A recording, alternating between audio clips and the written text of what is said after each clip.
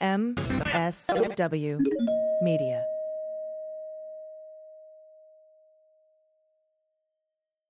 This week, we learned about states engaging in practices that would limit voting in the upcoming midterm elections. Georgia Secretary of State Brian Kemp, a candidate for governor, removed 53,000 registered voters from the rolls who were predominantly African American. In North Dakota, their state Supreme Court recently allowed a new rule to take effect that would deny the vote to anyone without an ID that shows a street address. Many Native Americans in that state do not have a street address. As the midterm elections approach, what can be done to protect the right to vote in those states and the rest of the nation? And why are voting rights being curtailed?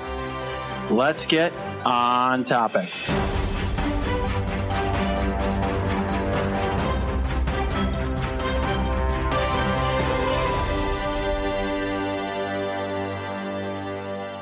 Welcome to On Topic, a weekly in-depth look at a topic that helps us understand the week's news. My name is Renato and Patti. I'm a former federal prosecutor, a practicing lawyer, and a CNN legal analyst. And today I'm joined by a live audience here at the Georgetown Law Center. First, I'd like to call my friend Patti Vasquez, a comedian and WGN radio host who joins us regularly on the podcast. Hi, Patti, you there? I am here. I'm a little jealous that you're hanging out over there and I'm on the phone with you this time, but thank you for asking me to join you. Absolutely. You should be jealous. We not only have some people here that are excited to be part of this, but we also have pizza and lots of drinks. So much more fun than being in the radio studio. I think it should be festive. I mean, when we're talking about disenfranchising voters, you've got to have something to balance that out. So it's sad. It's such a serious topic, but it's a topic that does not get as much attention as you might think. You know, a few weeks ago, you and I spoke to Matthew Miller, the MSNBC contributor, former DOJ spokesperson, and he said that Republicans, in his mind, had figured out that no one really cares about process. That if you're complaining about the process of how things work, that it really does not, it's not something that voters get fired up about or pay attention to. And in his mind, he felt that Republicans had figured that out, and as a result, were doing what they could to attack the process. And I feel with these recent stories that have come out, that kind of holds true. There's not a lot of mainstream interest or anger or outrage about these stories that ultimately may result in less people voting. I think he has a point in the sense that when it comes to having conversations, whether it's in social media or regular media, people don't seem to jump on stories like this. But then we're left with who are the people that are going to continue to fight for the protection of voting rights, right? Yeah, you can't necessarily write it off as, well, people don't care about procedure. Well, someone has to care in order to at least hold the line somewhere. And the thing is that Republicans are really pushing this hard because so much of the voting population that lives in areas that are, maybe on reservations or in black neighborhoods, those voters tend to vote Democrat. And, the more they can chip away at that, because if we look at Wisconsin, Michigan, and Pennsylvania in the 2016 election, what was it? Less than 78,000 votes made the difference there. So the more you can chip away here and there, the more successful you might be in disenfranchising, black voters, Latino voters, and Native Americans in this case in North Dakota. Well, right. I had friends, obviously, I live in Chicago. I had friends who were up in Wisconsin doing voter protection during the last election. We told me about how the voter ID law that had changed there dramatically reduced the ability of people to vote there, and talked to me about some really heartbreaking cases of people who had voted for many years who suddenly were not able to vote because of the new law that was passed.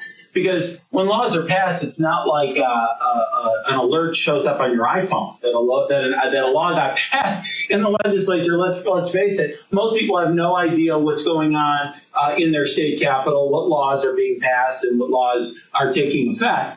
And so, you're used to going to the same voting place to vote, and then suddenly the rules have changed, and it can be a surprise to you. And by the way, what would that alert look like on your iPhone? Would it be, "You've been purged"? I don't know. Yeah. Well, there's a movie, The Purge, right? That's going on in some state voter rolls. And it's interesting because I think people think of voting as such a core and central right. But as I'll discuss in more detail with our guests later, there's no federal right to vote, the Supreme Court has said. And in fact, voting is handled at the state and local level in the United States. So there are vastly different procedures in place in different states. There's different ways in which they maintain their voter records. There's different requirements that they have. That they often place on voters as to whether or not you're able to register or able to vote. And the voting machines can even be different district to district or in state to state. Well, and you mentioned what the state function is. I can't believe that Secretary of State Brian Kemp is doing his day job in order to help his aspirations. I mean, that's essentially what's going on in Georgia, is that he gets to fundamentally purge, 53,000 votes he's purged, and 70% of those are black votes. And he's running against someone who might possibly be the first black governor, Stacey Abrams. Yeah, it is really something. I just, for interest of full disclosure, I went to law school with Stacey Abrams. She's my classmate. Fantastic person, but somebody who is running uphill in a state like Georgia. It's already there. There's historically been a lot of roadblocks put on African American voters to vote in Georgia. There was in my mind, one of the most important laws in American history that was passed back in the 60s, the Voting Rights Act. A portion of that was invalidated by the Supreme Court. It was a law that originally forced certain states, the former South, to have something called pre-clearance. They had pre-clear laws that would affect voting. They had pre-clear districts, and that would have been drawn that might potentially disenfranchise African American voters. And now that has been done away with, and as a result, state governments and state officials in those states feel like they have a freer hand that might ultimately, result in, to essentially to potentially suppress votes, or at the very least to reduce the number of African American voters. And something occurred to me, Renato, when I was looking at this story in Georgia, is that they have something called exact match, where you have to exactly match not just your date of birth, your address, social security number, but also names. And the volume of, obviously, the names on these lists, I was wondering how much we also don't take into account clerical errors. So if someone's standing there and there's one thing that's off, maybe the middle initial is different, they can be put on pending hold. I think it's 26 months where you're on a list where your voting status is questionable. And I also wondered how much of that might be cultural, because whether I know in my family we traditionally use names differently, so there might be one record that's slightly different from another. And I just wonder how many of it that's taken into account, going, we can eliminate some of these voters by just making it more difficult for them to match exactly these records. Well, I think all of us in our lives have had times where there's been little clerical errors. I know on my driver's license for years, it had a clerical error where instead of N for North, it had M, just because somebody had typed it in incorrectly. And I wasn't going to waste my time, from my perspective, going back to the Secretary of State to change M to N on my street address. But in Georgia, that might have purged me from the voter rolls. And I think all of it, anybody, whether you've invited people to a birthday party or had wedding invitations go out, or anything where you've had a mail merge, that sometimes you'll get duplicate names or things will be off, because not every you either make errors yourself or just things get lost in translation, or sometimes you'll have people's names stored differently on your iPhone versus your Outlook or whatever. And here the difference in someone's right to vote. It's interesting because there are rights that we have that receive very heightened level of scrutiny in this country. Some very important, some that might be less so. But the right to vote, certainly people can't be denied the right to vote because of their race or gender or their age. But what we might call neutral, and I'm going to put those in air quotes, things that sound neutral, like voter ID, can have a very significant effect and knock people off the voter rolls. And they have an effect on certain populations rather than others, which is why some politicians on one party or the other will have a vested interest in promoting certain policies that ultimately might reduce the vote. If you look at North Dakota, there with the push there is to make it harder for Native Americans to vote. And one of the restrictions that they have is that you must have a valid address. And a lot of Native Americans actually use P.O. boxes. They don't have what's considered a traditional land address. And this just changed since their primary. So that's just within the last few months. And a lot of people either won't know or have the time to be able to establish a permanent address. What they're telling them to do there is to register with their 911 center and have the 911 center assign them what would be considered their geographical address. So they're making them jump through hoops there. And the big part of that is that Heitkamp only won by 3,000 votes in her last election. Yeah, it is. Look, in a state like North Dakota in particular, every vote matters. And there's no question that the requirement to have a street address is something that affects people based on who you are and what your circumstances are. I mean, my dad lives in a trailer, and he doesn't have. I send him mail on a P.O. box because that's where he lives. And if you had that requirement in the state he lived in, he might be disenfranchised. So it's something that sounds neutral, but it's not. And in the law, we often talk about whether something is what's called facially neutral. In other words, if the law itself says we don't want black people to vote, versus if it has an impact on people differently. And what I think folks have figured out is that a lot of times in some of these states they can get away with laws that have a very significant impact difference, what's called disparate impact on one group rather than another, and get away with it, even though it has that impact, because on its face it sounds like a neutral law. Exactly, and that's the thing, is that they're being very strategic in making these choices, whether it's the conversation we're having about North Dakota and Georgia purging the rolls or making it much harder when people show up on Election Day, or making the polling places incredibly hard. I mean, there are places in this country where, on average, African Americans wait longer at their polling places, or the hours are shortened to affect people who work hourly shifts. There's a city in Kansas where 60% of the voting population is Hispanic, and they have moved the polling place to a location that's not accessible by public transportation. So this continues on levels that fly under the radar. And again, it's a surgical procedure, I think, in attempts to curb the ability of certain populations to vote. Well, that's right. And, you brought up, for example, the length of lines, et cetera. Really, this is in part a feature of the fact that we have voting handled at the state and local level. So in Illinois, where you and I live, we have early voting. People can vote for weeks. They can go early and they can vote at their convenience. We have automatic voter registration. So when you go to get your driver's license renewed, you can just automatically be registered to vote. Other states make it very difficult to register to vote, make it easy to get purged, as we've learned, we were discussing earlier today. And there are towns of 20-something thousand people that don't have a polling place. You actually have to go out of town.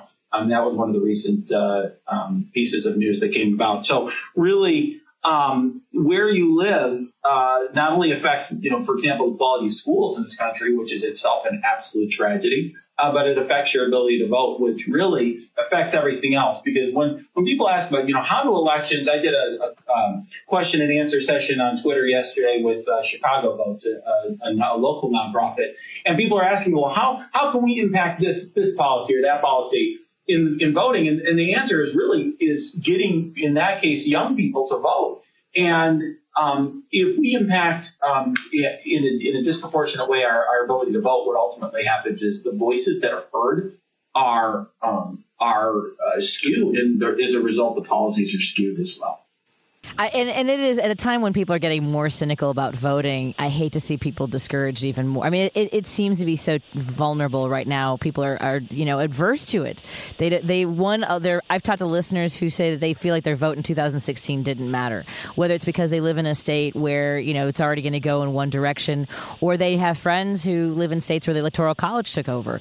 So when you have a person by person level, you want to encourage people, make it as easy as possible, as accessible as possible, rather than harder. Yeah, I think that's really how it should be. That's what we should be aiming for. But obviously there's different interests at stake here. So we have I think a Congress that's fairly unrepresentative, and I think there's some people who would like to keep it that way. So many great points. I wish I could hang out for the rest of the conversation that you have, but I feel like this disembodied voice with the group that you've got, and I would hate to interrupt the conversation you're going to be having about this incredibly important issue. Well, thanks for joining us, Patti. Let's bring in Hannah Fried, Executive Director of Access Democracy. She is the former National Director and Deputy General Counsel for Voter Protection in Hillary Clinton's presidential campaign. And before that, she was a Voter Protection Director for the Obama campaign and Deputy Counsel for Voter Protection at the DNC. Welcome, Hannah. Thank you for joining us. Thank you for having me. All right. So you were here listening along with our live audience to my conversation with Patti. And I have the feeling that when folks are listening, one of the things that's going to seem weird to them is this idea that there's no federal right to vote. Can you explain exactly how that is and what the status of voting rights are in the United States? Yes. So that's right. When we talk about voting, what we are really talking about is a process that is run by states and localities. So when you go to vote, you are entering into a process that your state oversees. And of course, there are federal elections, right? And there are federal laws that protect the right to vote to a greater or lesser extent over time. But at the end of the day, you are involved in a process that is run at the almost hyper-local level, sometimes down to municipality. And, what can you explain what restrictions there are on the ability of states to limit voting, either voting registration or your ability to vote? Yes. So there are federal laws, the National Voter Registration Act from the 90s, the Help America Vote Act from the post-2000 era, going a little further back, Voting Rights Act passed in the 60s. There are protections against processes that unfairly impact certain communities, right? The Voting Rights Act prevents racial discrimination in the context of voting. The National Voter Registration Act sets standards for how registration is administered and opportunities to register. The reason you get to register to vote when you go to the DMV is because of federal law.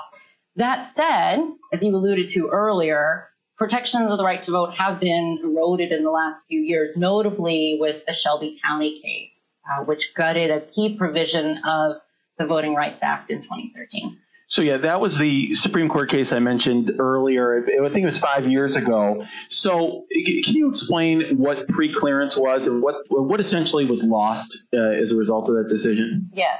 So as part of the Voting Rights Act of 1965, there was a requirement that states and localities with a history of discrimination in voting, a particular and acute history of discrimination in voting, would have to get changes to their voting processes reviewed and okayed by the U.S. Department of Justice. And that process was critical in ensuring that communities that have long been disenfranchised in this country would not be, or that the risk of that would be mitigated. Unfortunately, the Supreme Court decided in 2013 that circumstances had changed enough in those states that the formula for determining which states and counties should be covered was outdated, and so the provision went out the window. And what we saw almost immediately was a rolling back of voting rights, much like what you've described, a lot of it through bureaucratic seeming, closing polling locations, cutting early vote opportunities. But those decisions have a huge, huge impact on the right to vote, and that's particularly true for communities of color. So one thing I think is interesting is putting voting in this country in the context of how it is in the rest of the world. So the United States has voters. I think voting participation is significantly lower than many other countries.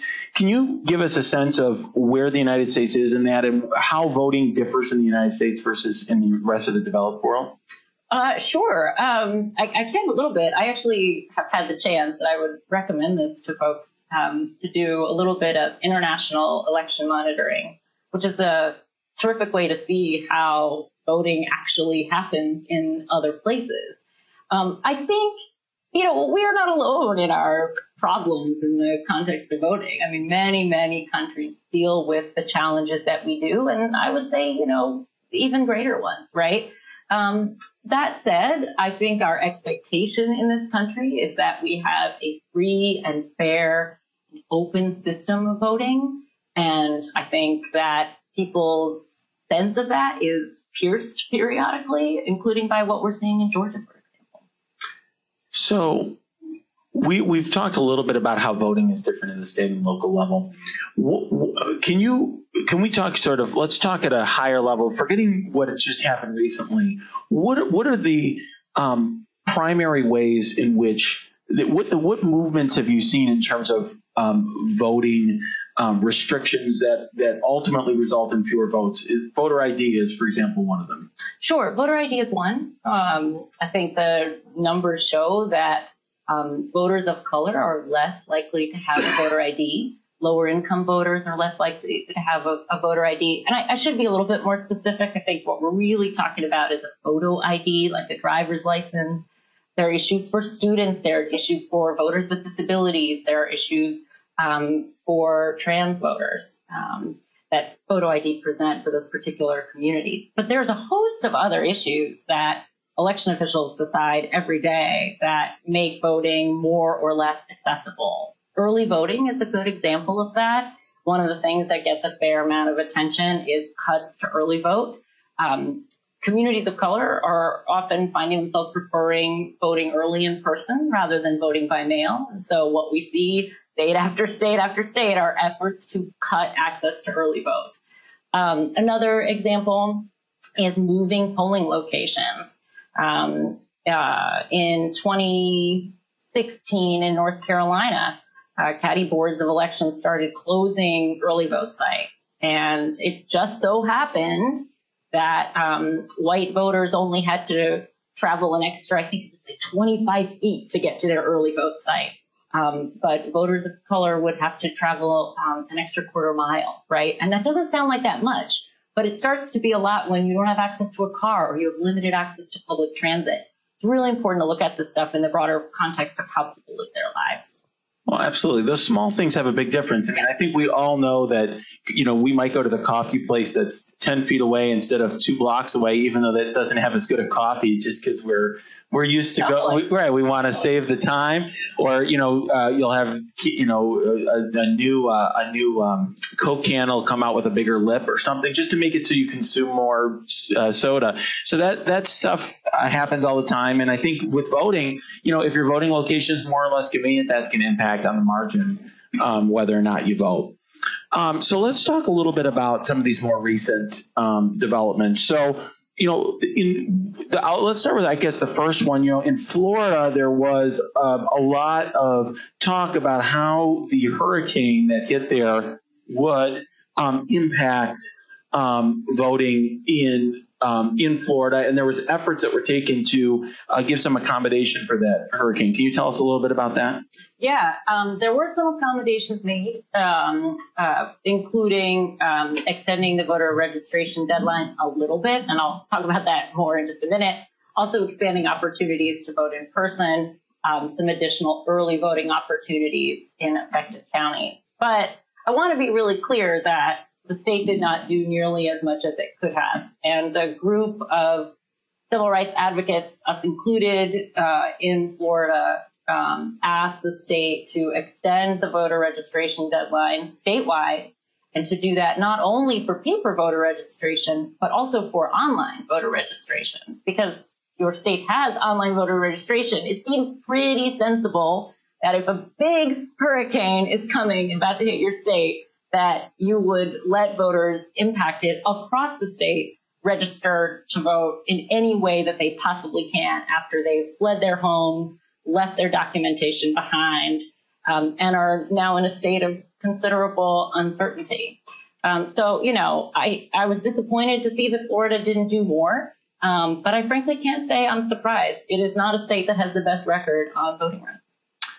And more recently, Donald Trump had tweeted about voter fraud and his concerns about voter fraud. That's something, of course, early on in his presidency, he created a commission on voter fraud, which, from my perspective, appeared to be discredited and ultimately shut down before anything happened. It was led by a man named Chris Kobach, and who's the Kansas Secretary of State, and I think has been a leader in taking efforts that ultimately result in fewer voters registered. I wonder if you could talk about the concern about voter fraud that's been raised by Republicans, including Donald Trump. Sure. The first thing I'll say is there is no widespread voter fraud. It is totally a myth.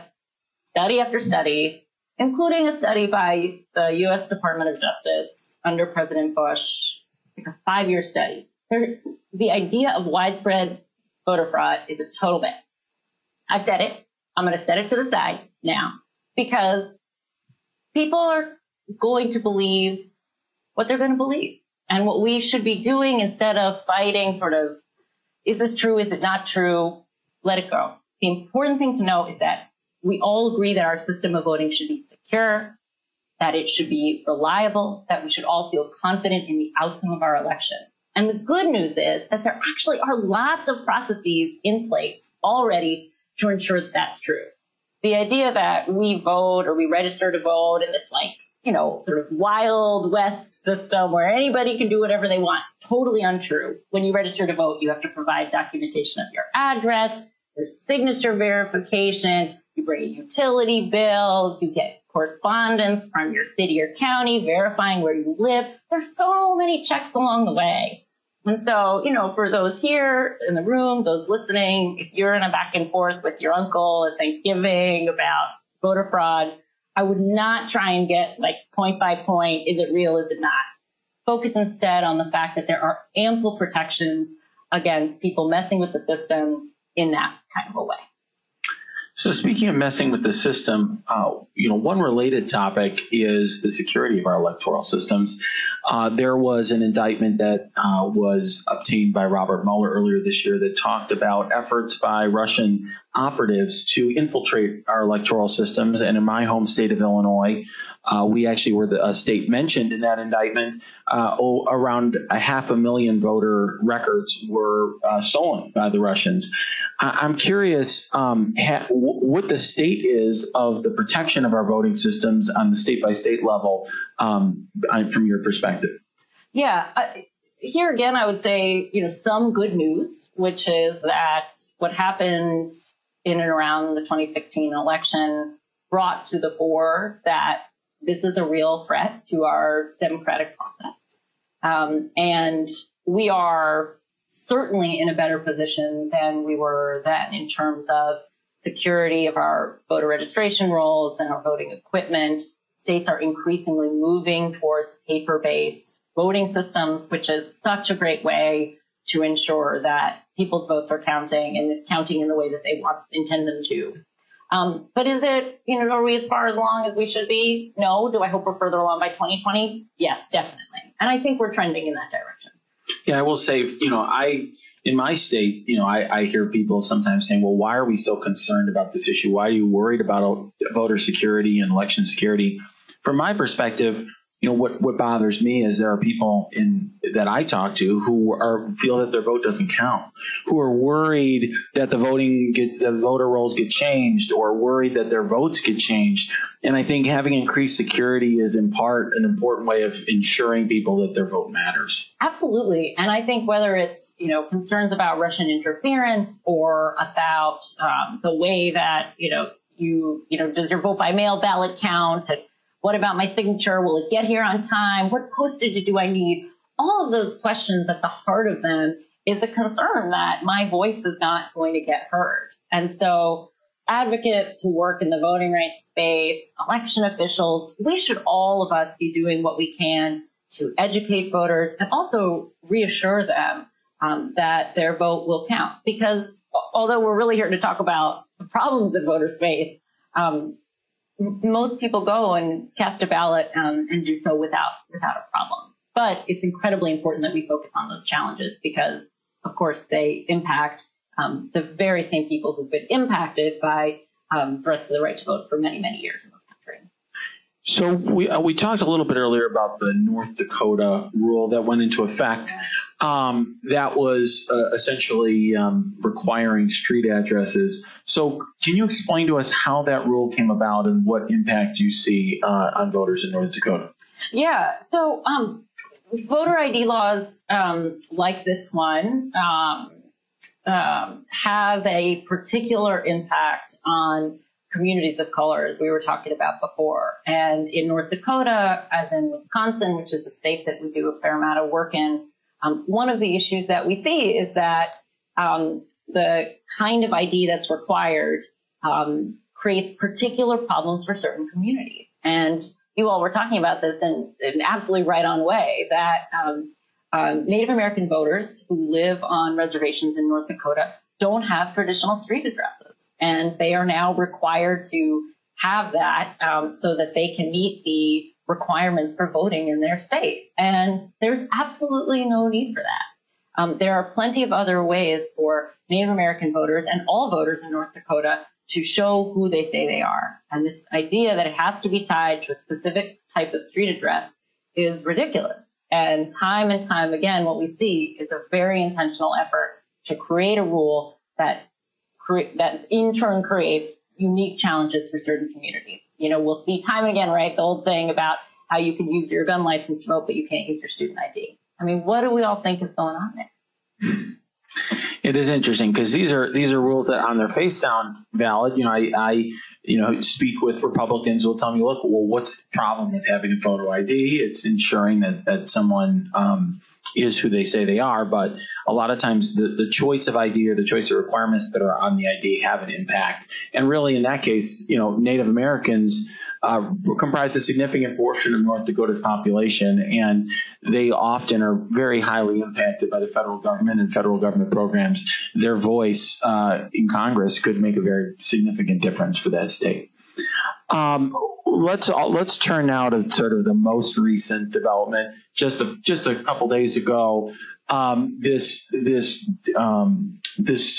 news that 53,000 people were removed from the rolls in Georgia by the Secretary of State's office, he himself being a candidate for governor. How did that come about? And can you explain to us sort of how the exact match law works and its impact?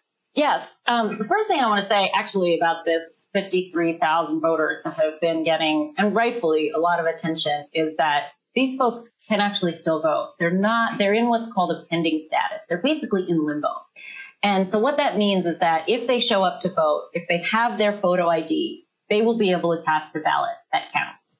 If you are one of these 53,000 voters and you are listening to this podcast, I would encourage you to go vote and bring your ID. If there's any kind of issue, you'll get a provisional ballot, and you can just follow up with the ID that you need after Election Day. So it's so important to be reassuring to folks because these are actually people who can still cast a ballot on Election Day. That said, the story here is that Georgia has a very aggressive process for matching voters' information to the voter rolls. And you all described it really well at the top of the hour, which is that it's known as an exact match law. And it means that if I use different variations of my name, if I hyphenate, if I don't hyphenate, sometimes if I use my middle name, sometimes, but not at other times, that could be a basis for putting me, either removing me from the rolls or in the instance of these 53,000 people, putting me into this limbo status. And, you know, these are very arbitrary decisions, right? Like, you know, sometimes I use my middle name and sometimes I don't. And that's arbitrary. That's an arbitrary decision by me, right? But it's also an arbitrary decision by an election official to make a decision about whether my name that I'm saying to them at the polling location is really my name. For those listening, I'm using air quotes. And that's, you know, that is the way we see this stuff operate time and again. I mean, these are sort of like, they seem so bureaucratic, but at the end of the day, what we're talking about is somebody's right to vote. And that should not hinge on whether I decided to use my middle name on a given day. So recently there was a Republican pollster who I think made a bold claim on Twitter I thought was very interesting. And he said that in his view, not only voter fraud, which we've already talked about, but in his view, voter suppression really does not have a significant impact on voting results. And I'm interested in your reaction to that, but I will say my reaction before you chime in is that it doesn't really matter to me. From my perspective, regardless of whether or not voter suppression has an impact on the results, what matters to me is that people have the right to vote, first of all, and second of all, that they believe and are firm that they are part of our national identity and that they are citizens and that their voice matters. And when a group is told that they're not able to vote or it's made more difficult for them to participate, they're essentially being told that their voice in the process is irrelevant and it doesn't matter. I'm curious about your perspective. I totally agree. Obviously, I mean, how could I disagree? It's totally right that, people ask me this all the time. Would you think that this rule was put into place to make it harder for African Americans to cast a ballot? Maybe, actually, it may have been. But at the end of the day, it doesn't matter, because if that is the effect that it has, then that is not a law that we should have in this country. And people in this country, I mean, in 2016, over 1 million people, 1 million people could not vote because the line was too long at their polling location. They didn't have the right kind of ID.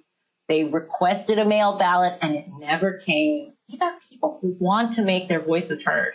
And these kinds of bureaucratic problems that we're talking about stop them from making their voices heard. And it's just not right. Yeah, it's worth noting that the percentage of people who didn't vote is higher than the percentage of people who voted for Trump or Clinton in the last election. And that just shows you there's a huge mass of people out there. We can, people who listen to this podcast are people who are very interested in what's going on. But there's a lot of people who, they're less engaged. They're not going to spend many hours chasing down whether or not they're registered and how they can vote. But their voices deserve to be heard just as much as yours. Thank you for joining us for this episode of On Topic. Please subscribe to this podcast, go to your app and review the podcast, and join us for our next episode. Until next time, let's stay on topic.